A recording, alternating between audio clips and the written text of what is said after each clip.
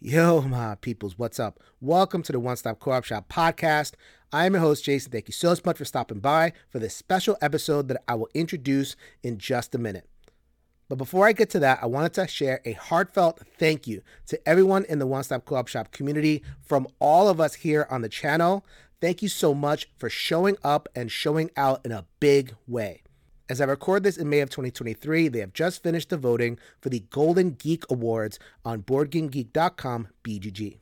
They run voting for the Best Podcast Award every single year. Some great shows have won some of our favorites. This year, we ended up with the second place runner-up position, which is amazing. So many other great podcasts that have run for years with big fandoms.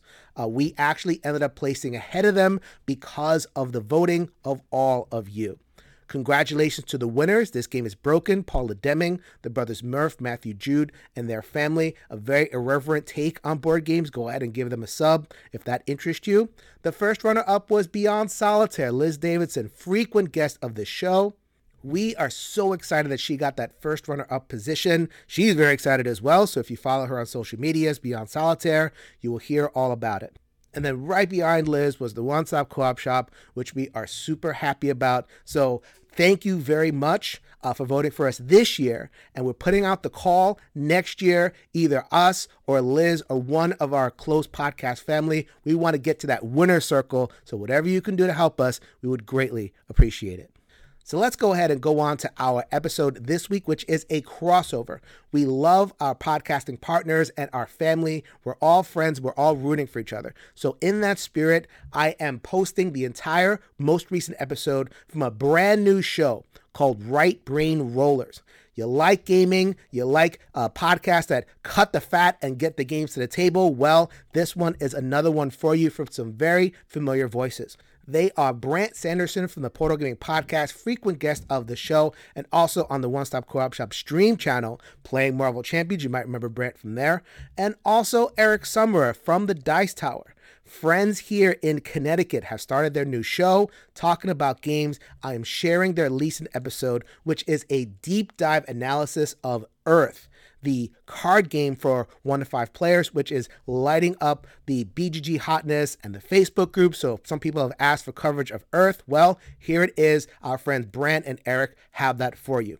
Along with that in-depth review of Earth, they are going to talk about Mega Man Adventures, which is from Peter and Mike here at the show. You might be interested in some of the comments they have for that one. And also get into a discussion of cooperative versus non-cooperative games. They throw in some competitive games, but we'll forgive them for that. A lot of other great content there. So please go ahead and sub to Right Brain Rollers for more episodes from them, and stay tuned here at the One Stop Co-op Shop for more of your favorites of what we do. We got second runner-up in the Golden Geek, so you must like what we do, and we have every intention to keep this going. All right, on to the show. Let's get rolling!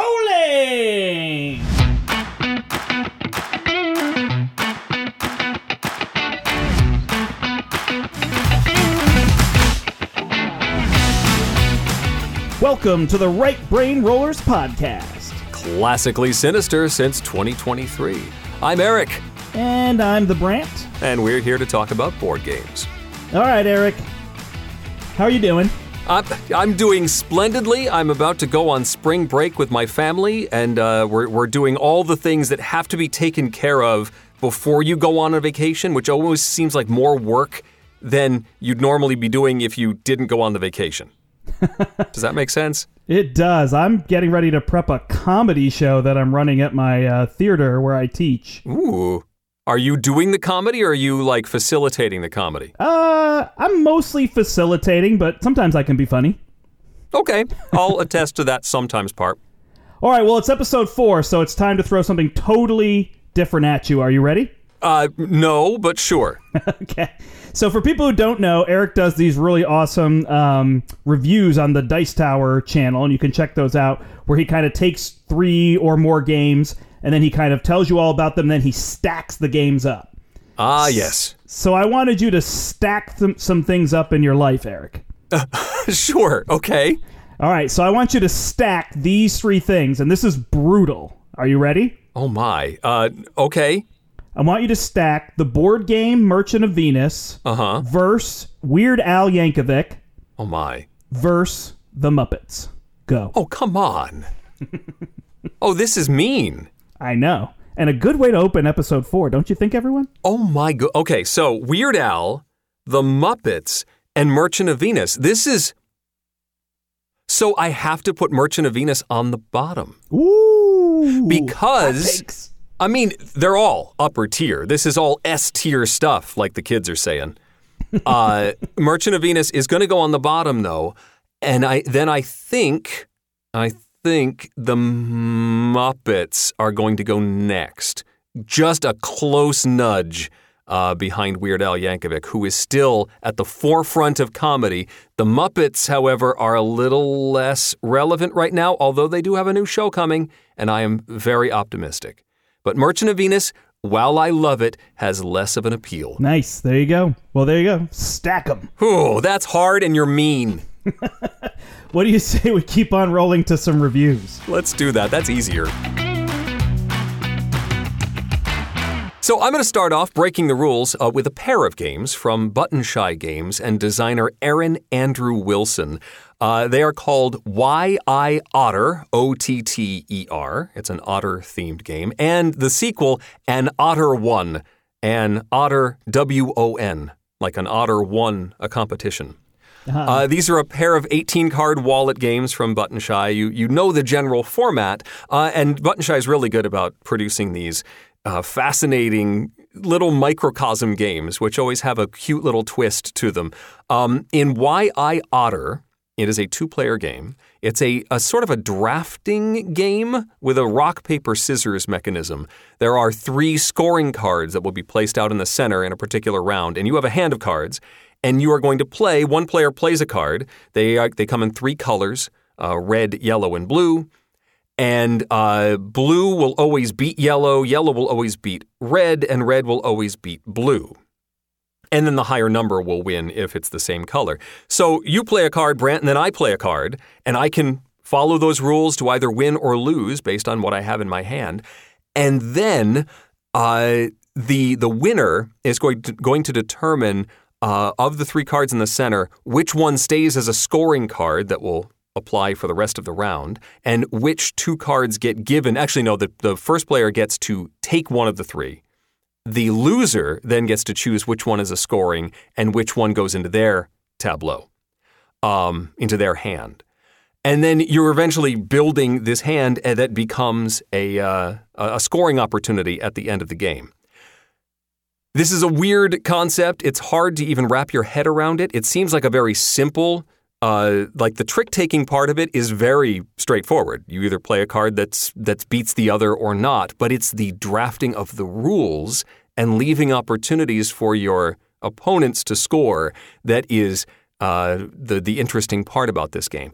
I enjoyed this, but not quite as much as the sequel, An Otter Won, which uses a similar mechanism, but instead of the rock, paper, scissors thing, it has arrows. Some of the cards have up arrows and some have down arrows, and whichever there is more of in a particular hand, so there will be cards played and there's a card in the center, and so if there are more up arrows than down arrows, you're looking for the highest card, and if there are more down arrows than up arrows, you're looking for the lowest card. And then whoever has the highest or lowest card based on that then gets to choose how cards are distributed from the center of the table. And they can be given, you decide who gets each card and which one stays in the center as a scoring opportunity. And that one feels like it has a little bit more control, whereas Why I Otter is a little more haphazard. They're both really cute little 2-player games that are deeper than they appear based on their simplistic artwork. They have these cute little cartoonish otters in both of them. They seem like they're very simple, but there's a lot more to the subtle distribution of these scoring rules, and it's a lovely little distraction. So Why I Otter and An Otter Won from Button Shy Games, I am enjoying for sure. They sound utterly delightful. I knew you were waiting on that, I know. So I'm going to talk about this game, Resurgence. And have you heard of this game, Eric? I haven't. Has it come back? You were waiting on that one, Eric. No, I just thought of it just now. So this is a game from Stan Kordofsky, and he's published a whole bunch of games in the past. This is Half a Kingdom's game. I think this might be his publishing company. He's got another game that's either in crowdfunding now or just ended, Nova Roma. And he's made a whole bunch of other games, including Rurik is one of his, and Lockup. So there's some games like that he has designed. This is a post-apocalyptic world, and in that That's tricky. One more time. Post-apocalyptic world. Close. After the bad stuff. After the bad stuff, you are bag building and pulling from a bag and then worker placing, as we all will be when the world comes to an end. Yes. So it really is a bag building worker placement game. So you're going to draw a certain number of tokens, and you have various characters basically by occupation. There are some who are, help with travel, and some that are builders, and some that are doctors, etc. And you're sending people out to the locations on the board. So there's 5 different spots, cities on the board, and then each one has 2 locations. You go to those, you collect your resources. Each player also has a player board where they're building up their compound, and the compound can be upgraded in levels, and then there are buildings or rooms that you can open in your compound that allow you to kind of worker place on your own board and receive resources. You're doing all this while trying to do quests where you go out to connect with other people and befriend the mutants that are out in the world, and all those kind of things that you would be doing, and trying to score victory points. What's interesting is once you draw from your bag, you put up a little, shield, and then you place them in one of the 3 locations, all of your pieces, and then there's kind of a value to each of the tokens, and who's highest in each category moves up on these tracks to get bonuses and ultimately endgame points in each of those tracks. So that's kind of the slowest part of the game, more than the worker placement. You're picking where, it's almost like you're programming, and part of that programming is also that you will be deciding where things are going to go. Otherwise, like I'm going to try to go to this location, and then when players go to a spot you want to, so it's technically not worker placement because you can go where other people are, but you have to spend extra resources. So you're kind of planning for who's going to mess up my plans, but they don't fully mess up my plans. I can always do them if I have enough resources.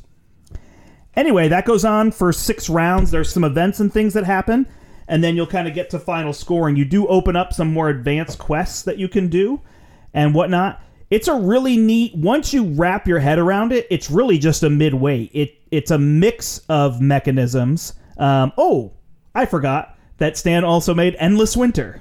Yes, okay. Which would be probably his most popular game at this point. And very much like that is a mix of mechanisms. This one is as well. Although this one I would say is much more straightforward than learning something like Endless Winter. But I found it very enjoyable. I've played it at a few player counts and a few times. And it's definitely one to check out if you're into bag building and worker placement. How long is the game?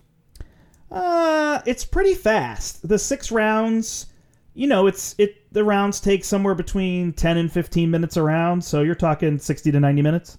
Okay, cool. Next for me is a cooperative game based on one of my favorite old-school video game franchises. This is called Mega Man Adventures. It's published by Blacklist Games. Designers are Peter Gossis and Michael D. Kelly.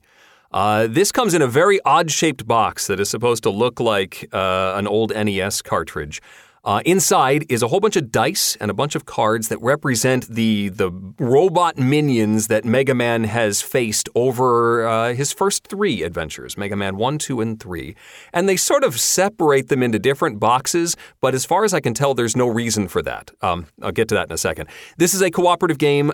Everybody is going to face, eventually, one of the robot bosses that you may recognize from the games. But before you do that, you have to work your way through a certain number of challenge cards, and it's usually based on how many players are playing the game. When you are about to face one of the challenge cards, you get to flip up one of those cards. It will require you to get certain die roll results. So you see what you need to do to get through it. Either you get through a particular challenge or you take damage, and you don't want to do too much of that because too much damage means the team loses.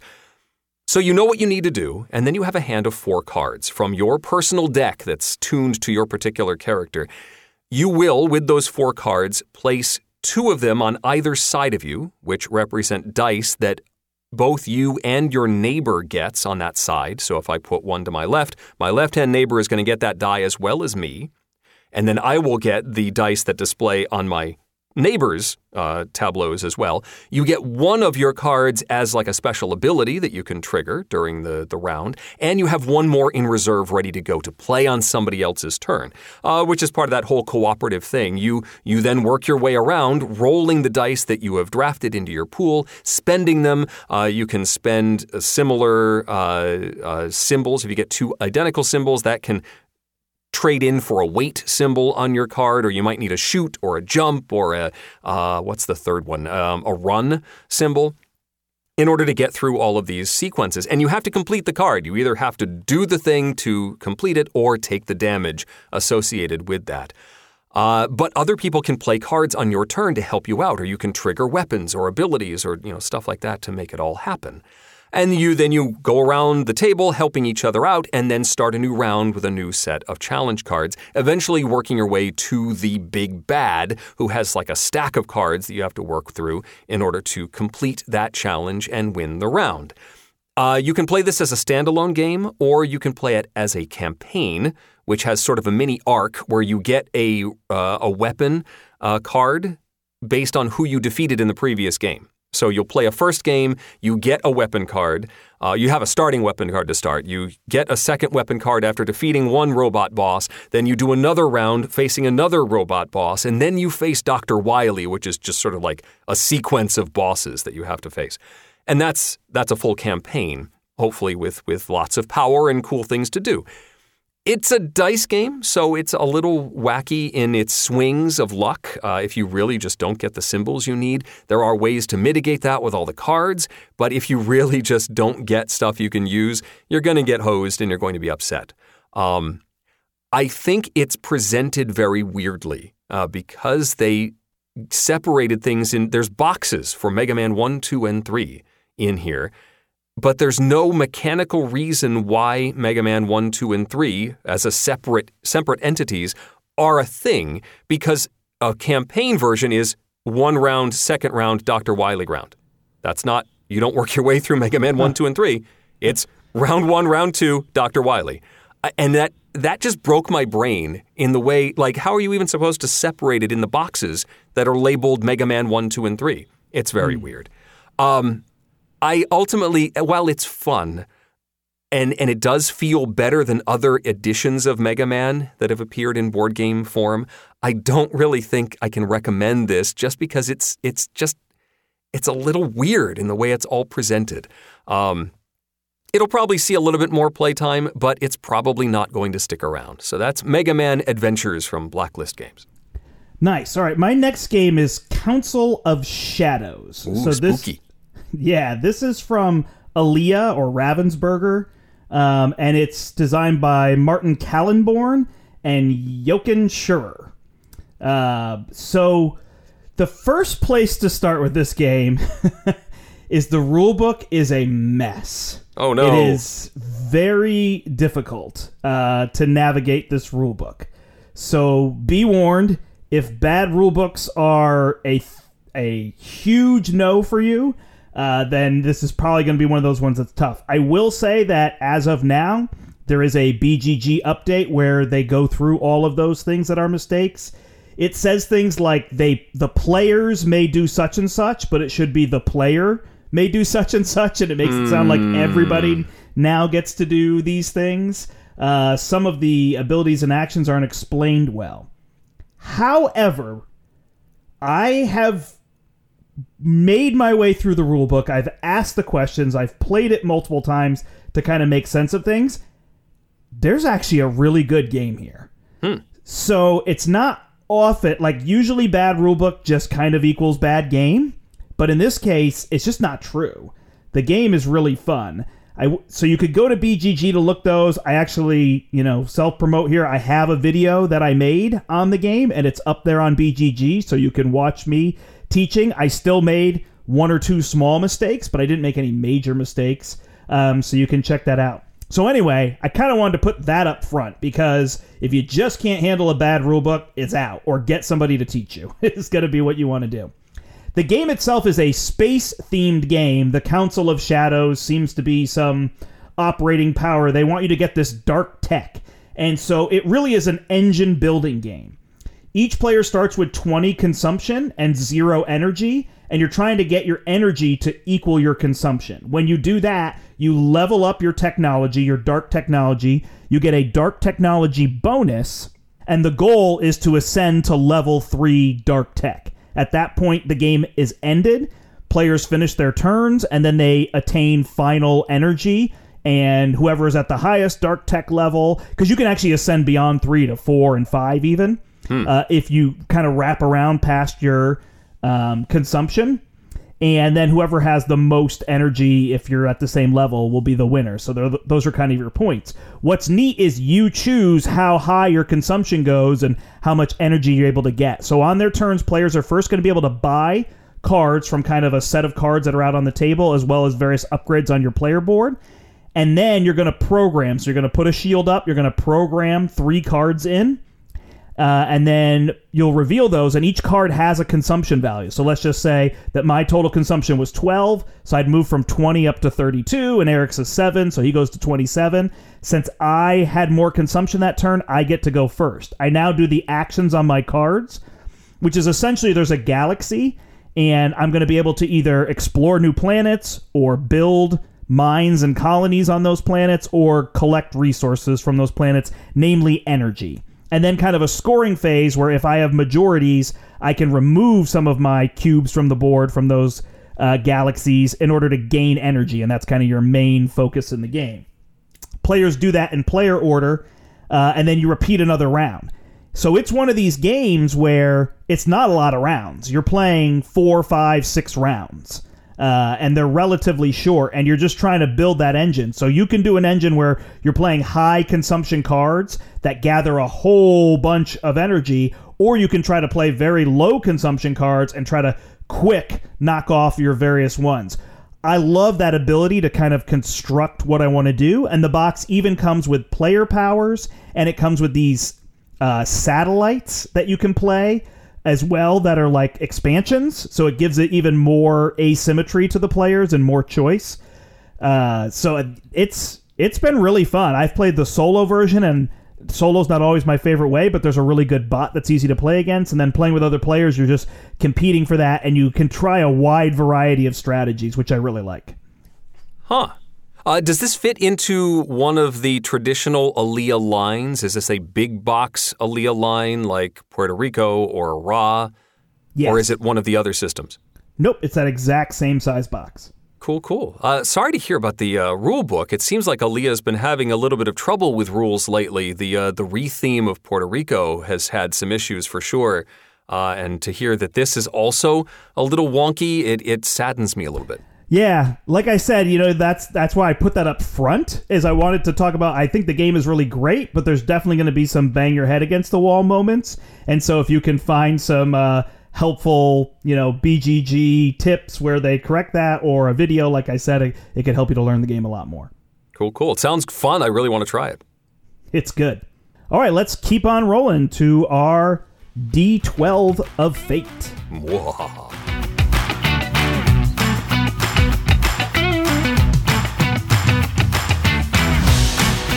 All right, it's time for the big roll in which we let the D12 of Fate decide what we're going to talk about. We have our big matrix of topics that we would like to discuss, but we don't know until this very moment what exactly we're going to do. Are you ready, Brandt? Oh, I can't wait. For the D12 of Fate. Here we go. Holding my breath. Topic number 6, which is cooperative versus competitive gaming. This is one of your discussion topics, Brandt, so why don't you lead us off? Yeah, so no doubt that, when you think about games, people think about competitive style games, I guess, although cooperative's been around so long now, right? We have whole channels dedicated to cooperative games. We have companies that make mostly cooperative games. Yeah, Peaceable Kingdom is one that I can think of. Yeah, exactly, and it's great, right? Because that's a company that's specifically for kids, so you're kind of removing that poor sportsmanship kind of feeling for kids and getting them to the joy of playing games and learning how to do all that and those kind of different things. So I think it's just kind of seeing, I feel like I still am a competitive gamer, but I don't know. The more and more and more I play games, first off, I'm not winning a lot of games lately. We were discussing this. You're just in a slump, that's all. But I don't know that winning is that big a deal to me. Definitely my favorite part of games is teaching games, which I think you know that. But I love thinking about who can I teach a game to? Who's going to really like this game? So that's one of my favorite parts. But be it competitive or cooperative, there's that piece. But I do wonder with not always worrying about winning. I definitely want to get rules right and whatnot. But I wonder if I'm leaning more towards cooperative gaming the more I play. The more I just want everybody to sit at the table, we win or lose together, so we can kind of, go have a soda afterward and talk about our victory or talk about our defeat and what we do better next time is kind of a fun element. Where do you think you stand if there were to be a spectrum, which I don't think there is? I think I, over the years, have been drawn more to cooperative games lately. I think part of that is because I tend to like games where I'm playing against a system. Mm-hmm. Am I getting more efficient? Am I learning how to explore the space? Am I figuring out how to do the stuff in the game more efficiently than my opponents? And so when that opponent is the game itself, that isn't that far of a leap in my general, likes of games. So co-op games definitely hit my sweet spot. It doesn't hurt that my family really likes them. And so we're much more likely to play a cooperative game with my kids or my wife than we would be to play a straight-up competitive game like a take-that game. The difference, like just recently, we played Quartz, which is one of like the quintessential take-that games. Right. Versus playing Pandemic Legacy Zero and the enthusiasm shown by the entire family toward the co-op game versus the begrudging playing of the Take That game that some of the kids want to play. So I think that's a lot of it. I do know I have friends certainly who do not like cooperative games because they want the intellectual challenge of playing against other people. And I think maybe that's the dividing line. If you're more excited about playing against a system, then co-op games are not that much of a stretch to work together. But if you like playing against the other people at the table, then co-op games feel like it's not the right thing to do. And I certainly have folks who feel that way and will begrudgingly play a cooperative game, but it would not be their choice. Yeah, I'm thinking about it and I'm wondering, like, there's plenty of competitive games I like, and obviously there's kind of the negative connotation of the multiplayer solitaire game.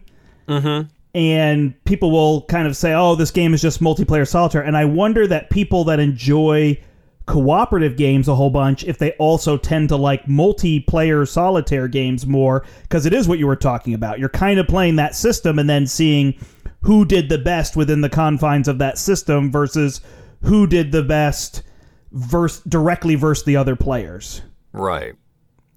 Yeah. I tend to, if you were going to rank things, I tend to like competitive games with multiple players versus competitive games with a single opponent. I think because the two-player games tend to be more intellectual, face-to-face.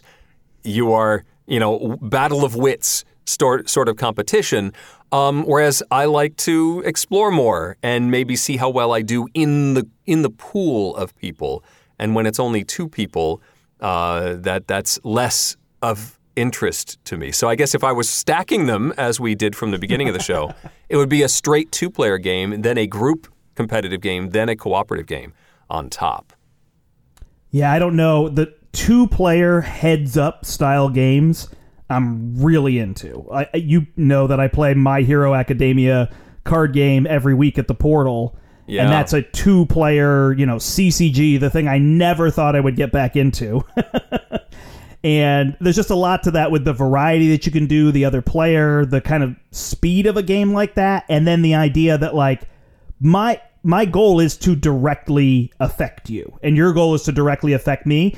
And right. We're kind of sitting down to that agreement. Whereas the 3 and 4 player table, that agreement is definitely more nebulous. Yes, I agree, because you don't have to attack me. You could attack the other person. You could not attack. It all depends on what the focus of the game is. But very rarely are you attacking the entire table unless you're playing King of Tokyo, as opposed to making specific decisions about what to focus on. But in a two-player game, you have to focus on the other person because every turn that you don't affect them, they're going to affect you in some way, and you have to sort of keep head-to-head. Yeah, the other style of competitive that I really enjoy would be a party game. And that's because essentially the points don't matter, right? So you are competing with the other teams or players individually or whatever it is, but really you're just hoping to have funny conversation, humorous moments, memorable moments, right? Those kind of things when you're happening, whether it's code names, cleverness, oh my gosh, I can't believe that team got those right. That was cool that I saw them get that. Even though we're now losing, I'm enjoying that moment, or just the hilarity of somebody trying to act something out in a monikers or time's up or whatever. Right. Yeah. Although I think points don't matter is a nebulous term and maybe a dangerous term as far as a game versus an activity. Like Telestrations. A game I love, but we never really score it. It's more of a let's do the activity and just see how it all turns out. But ultimately, there's no winner in the end. But that is more of an activity than a game. Whereas other party games, I think having the competition in a like time's up situation or a codename situation, I think having that competitive aspect is necessary to drive the focus. I think otherwise you just could throw out stuff and who cares what you say. But if you're actually trying to win, that's where the tension of those games comes from. Regardless of how invested you are in the end, you have to have some effort toward winning or losing. Oh, yeah, no, definitely. I mean, I was thinking of games where you still maybe do points, but the points don't matter in terms of like, oh, that's the winner, but we hopefully all had fun. Sure. I mean, yes, there's also a spectrum of how invested you are in this game. Very few people are winning lots of money in the codename circuit. So while we're breaking down competitive games, I feel like we should actually also break down cooperative games. Okay. So how deep are you willing to go in cooperative games? So I'm really thinking about campaigns because you mentioned Pandemic Legacy Season 0. So we're talking campaign stuff now. Sure, because those tend to be cooperative, right? I would say most of them tend to have some kind of... I guess it's not true with legacy games in general. Well, I feel like there's more legacy games that are cooperative than aren't.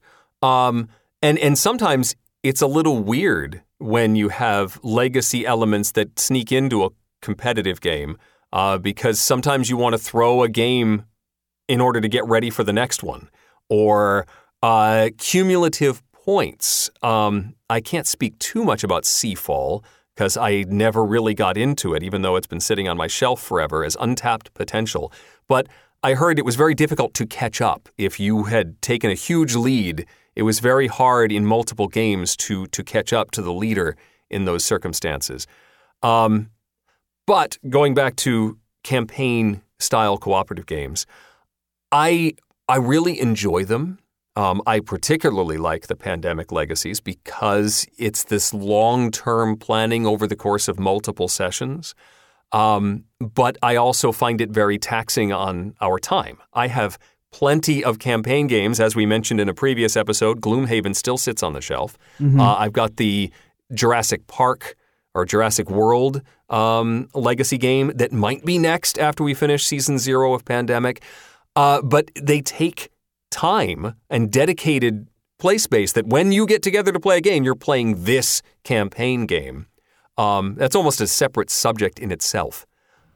But I do like doing it because of the long-term planning, the quarterbacking in Pandemic Legacy of how you spend your points at the end of a session and how you're going to respond to the next set of challenges that are coming up in the next month is awesome. And I really like that aspect of it's sort of like the larger metagame versus the individual session team aspects of a single game versus the larger metagame of how do we want this arc to play out.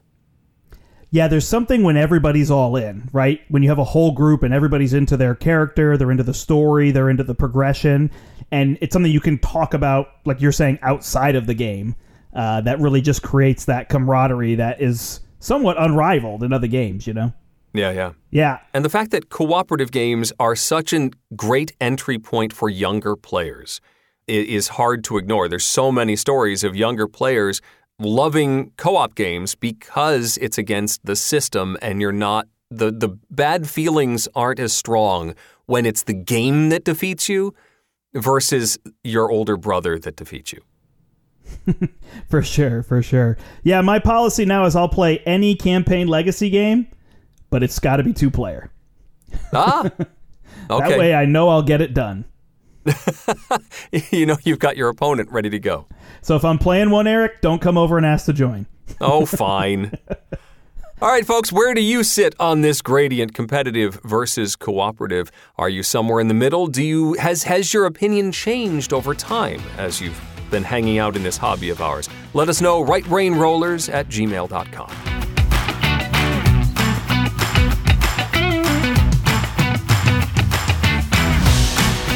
All right, we're going to keep on rolling with our doubles review, and this is a pretty hyped up popular game here, Eric. This is Earth. Earth, indeed. This comes from Inside Up Games. The designer is Maxime Tadif. Earth is a tableau building game where you're creating an ecosystem. Most of the cards involve either fauna or flora, elements of nature, animals, plants of different types, and you will be creating a 4x4 grid of these cards and creating sort of an ecosystem that plays off of each other. There are only 4 actions in the game. Now, let's see if I can remember all these really, really well. You'll start out, before you get to these actions, you start out with an island that has special powers and gives you a special asymmetric starting condition. You have a climate that you are working with, and you have an ecosystem that you're working with. And you have 4 actions to work with. You can choose to plant cards, where you'll place new cards out on your tableau, putting them next to other cards you may have already put out there. You have to pay for these cards using soil, which you will collect through various mechanisms. Oh, and I should say that whenever you do one of these actions, if you choose, it's your turn, you choose one of these 4 actions, you get to do the top level, the awesome version of this action, but everybody else gets sort of a lesser version of that action. So the planting, if you chose it, you get to plant 2 cards and draw a card. Actually, you get to draw 4 cards and keep one of them. That's great. Everybody else gets to plant 1 card and draw 1 card from the top of the deck. So still neat, but a lesser version. There is a watering action where you can get more little sprout cubes on your tableau. You can draw more cards. You can get more soil. You can make trees grow on your cards. Each card has, or many cards, have opportunities to grow. It's like a little mini tree that you build on the card of trunk spaces and a little mushroom cap topper. And often many of these cards will give you extra points if you complete a certain amount of growth on that space.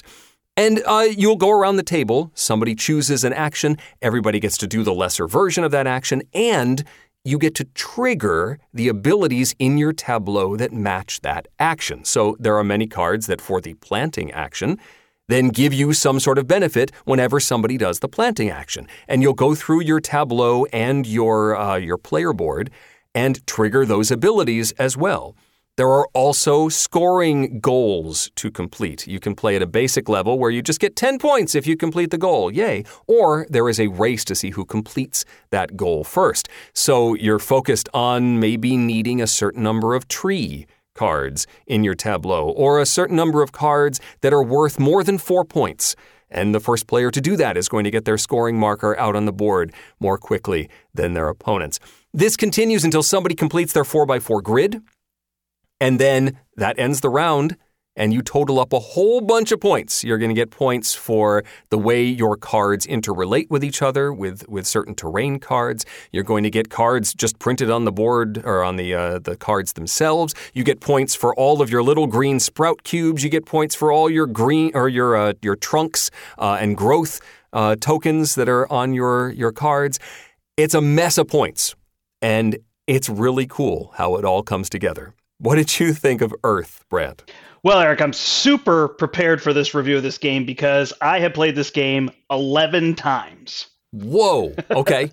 So yeah, I played solo, I've played multiplayer, 2-player, all sorts of counts. We played a 3-player game together, and yeah, it's a really interesting game. I mean, the theme, it's kind of there. You're like making your own island, and some of the cards are really neat. Like there's a beach that you place in the corner, so it's kind of off on its own, and if it stays on its own, it scores points. So you've got theme in cards like that. But I mean, generally, you're building a tableau of cards to score points based on various conditions, you know? And a big part of it is the replayability comes from the variability of those cards. Not only the 300 various flora cards in the game, flora and action cards and the terrain, the location ones, but also just all the scoring opportunities with the flora cards, the environment. And I really like how you get to pick from cards. The advanced mode is that you get 2 cards and you pick like each side of each one that you want to start with.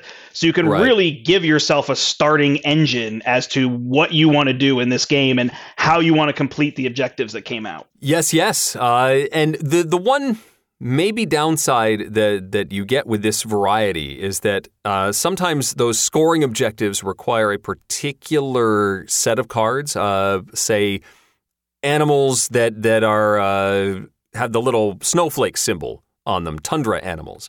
And if you don't get those cards, it can be a little tricky to complete scoring objectives. And if you're playing the advanced mode, there's a race to complete them. And if you don't get the proper cards, even though you may have a great engine, sometimes somebody's going to get first stab at those objectives just because they managed to draw the right cards right off the bat. Yeah, however, when we played with Brian, he did that. I believe he completed all 4 objectives ahead of all of us, both of us. Yep. And yet your scores were still really close, if I remember. I found other ways to score points, sort of stuff that was on the board and collecting lots of growth tokens and the sprouts. And so lots of ways to score points on my tableau as opposed to going for those objectives. Yeah.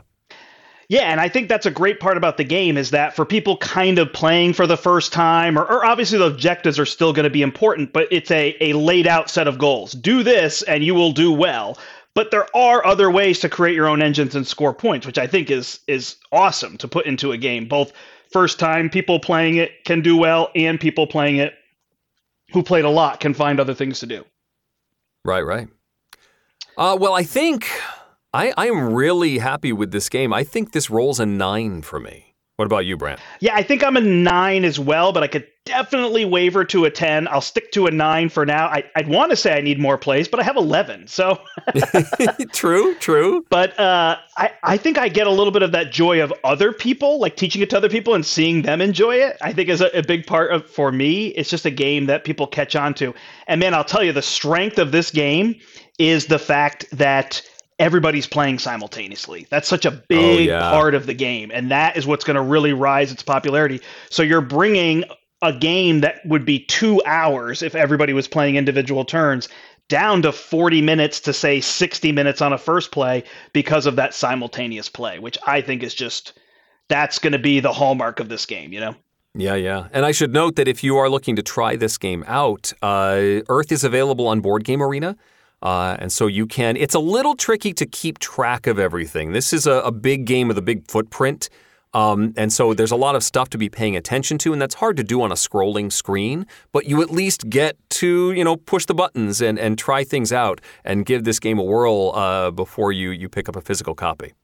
Yeah, it's going to be a hugely popular game. People are getting their, Kickstarter crowdfunded games in, and it's coming to retail soon. In fact, probably by the time this is up, it's in retail. And it's a $50 price point, which in today's market of games, that's not bad. Is an amazing price point for a game that is going to have the popularity of this game. It's really awesome. All right, well, there's our discussion on Earth from Inside Up Games. So we've reached the end once again. Here we are at the signpost that says, time to say goodbye. Oh, saying goodbye. Don't bring the Muppets into this. I guess the only thing left to do is to say thank you for listening, everybody. The Right Brain Rollers podcast is produced by Brandt Sanderson and Eric Summerer. I edit and mix the show, and the Brandt runs our social media, which includes our Facebook page and a guild on Board Game Geek. Just search for Right Brain Rollers. We'd love to hear from you. Reach out and contact us at rightbrainrollers@gmail.com. Some of the games we discussed were provided as review copies. Our ethics policy is available upon request. We hope to catch you next time, but first, here's some interesting information for you. We're looking for fact number 217. All right, this is a series of questions. Eric, why do we drive on a parkway and then park on a driveway? Or better yet, we put our suits in a garment bag, but our garments in a suitcase. And the person who invests all my money, why are they called a broker? I don't know. It's your useless information of the week. It's all the info you don't need to know. Bye, everybody. Bye.